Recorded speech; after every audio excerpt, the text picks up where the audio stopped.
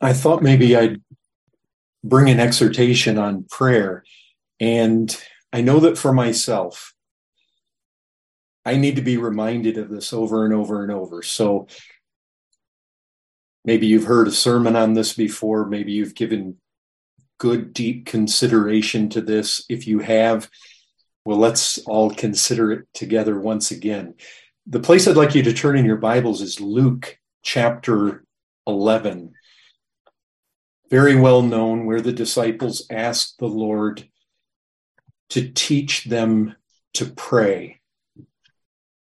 And we've all gathered here for just that reason, to pray.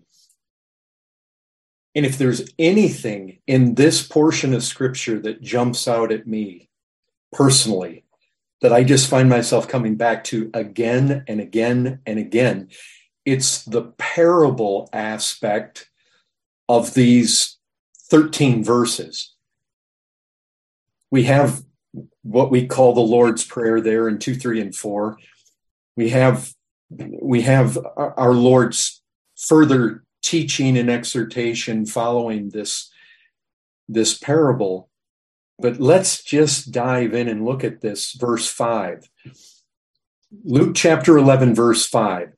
Jesus said to them, "Which of you who has a friend will go to him at midnight and say to him, 'Friend, lend me 3 loaves, for a friend of mine has arrived on a journey, and I've nothing to set before him.' And he will answer from within, 'Do not bother me, the door is now shut, and my children are with me in bed. I cannot get up and give you anything.' I tell you, though he will not get up and give him anything because he is his friend, yet because of his," my ESV says impudence. Importunity is what the KJV says. Persistence.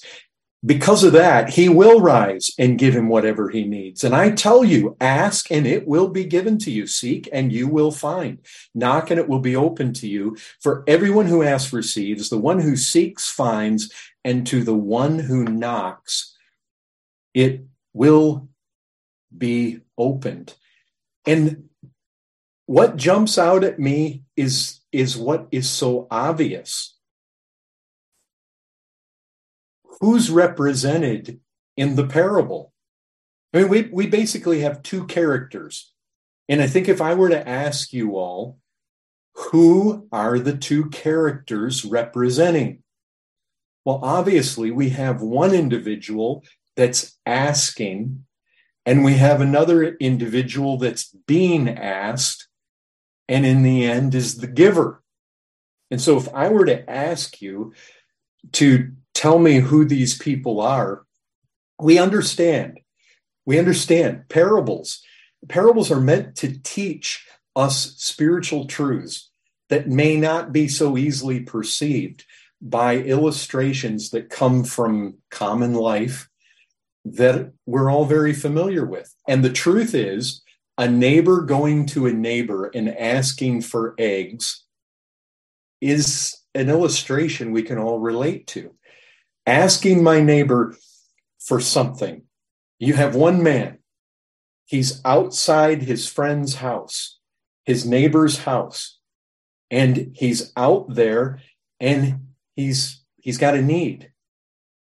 And the guy inside the house can meet the need. And so if I say, okay, who's represented by these 2 characters?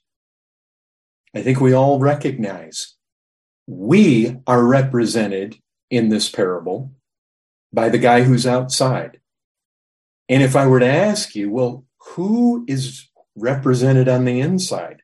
You know, the first part of all this teaching, when you pray, say, "Father, hallowed be your name, your kingdom come. Give us each day our daily bread." I think what we have to ask here is, in context, who's the bread giver? It's the Father. And so I think we have to be honest with the parable here.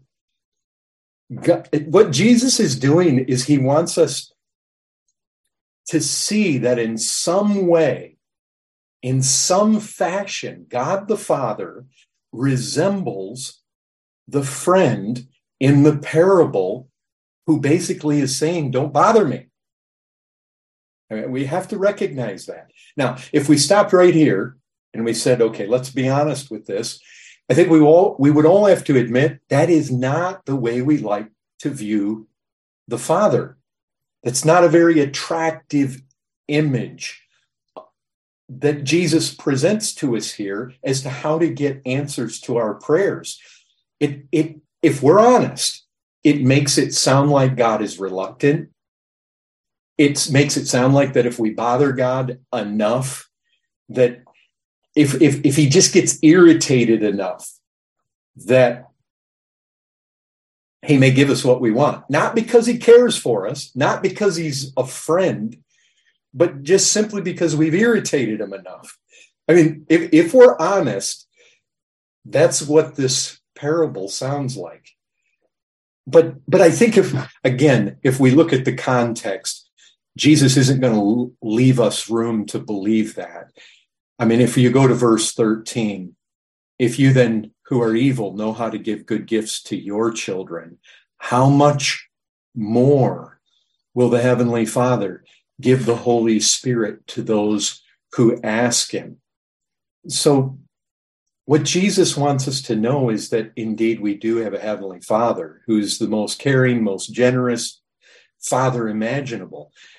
And yet, I think we would all admit that if we were wanting to create a parable to illustrate God's willingness to give to his children, probably the last thing we would ever do is create a parable like this that makes it sound like God is like this friend who's reluctant to give in the middle of the night, already washed his feet, already in bed with his children. And that almost seems at odds with a father who loves us far more than we love our own children. But anyway, the fact is that's the parable Jesus gives us. And we're not going to find fault with him. If there's anybody that knows how to teach and teaches well and teaches like no one else ever taught, it's the Lord Jesus Christ. And I think we all would all admit he often surprises us by how he teaches, what he says. But the point is this does make sense from one perspective. We all have felt this way. See, what do you mean? I mean, just this. Which one of us hasn't felt in our prayer life exactly like that parable? Which one of us haven't felt and sensed that the thing we're asking for, God is not very quick to answer?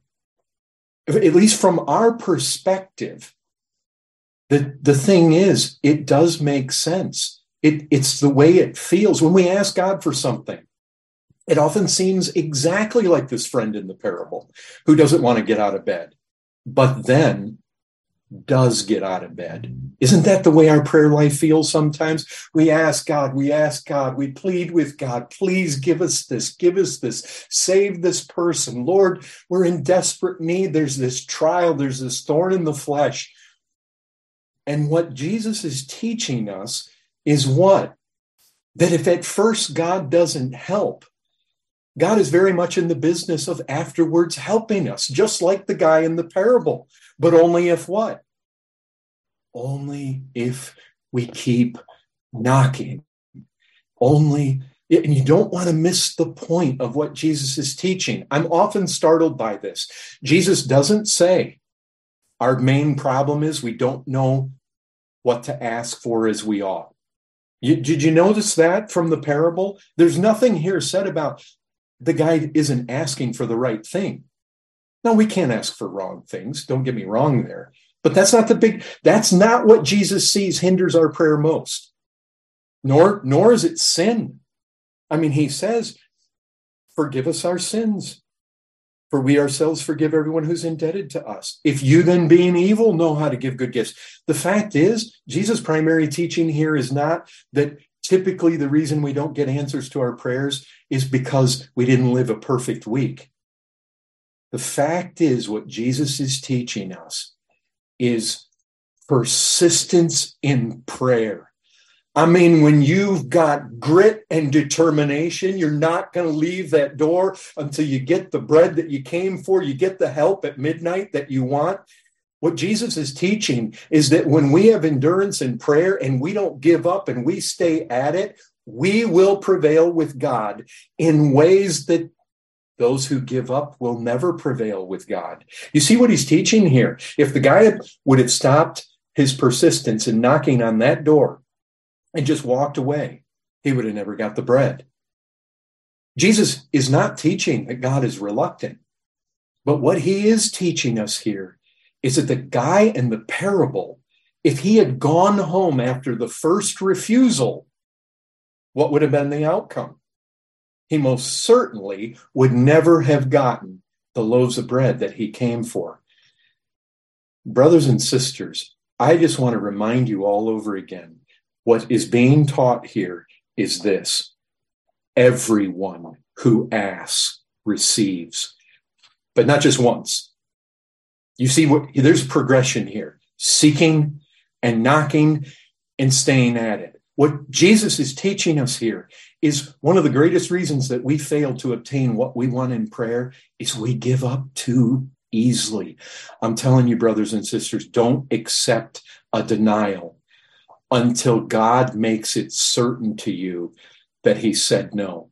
When you're uncertain, keep asking. Importunity, impudence, persistence, be shameless, be bold. Isn't that what we're told? Boldly approach the throne of grace. Be bold, be bold. What God's teaching us here is our great problem is not presumption.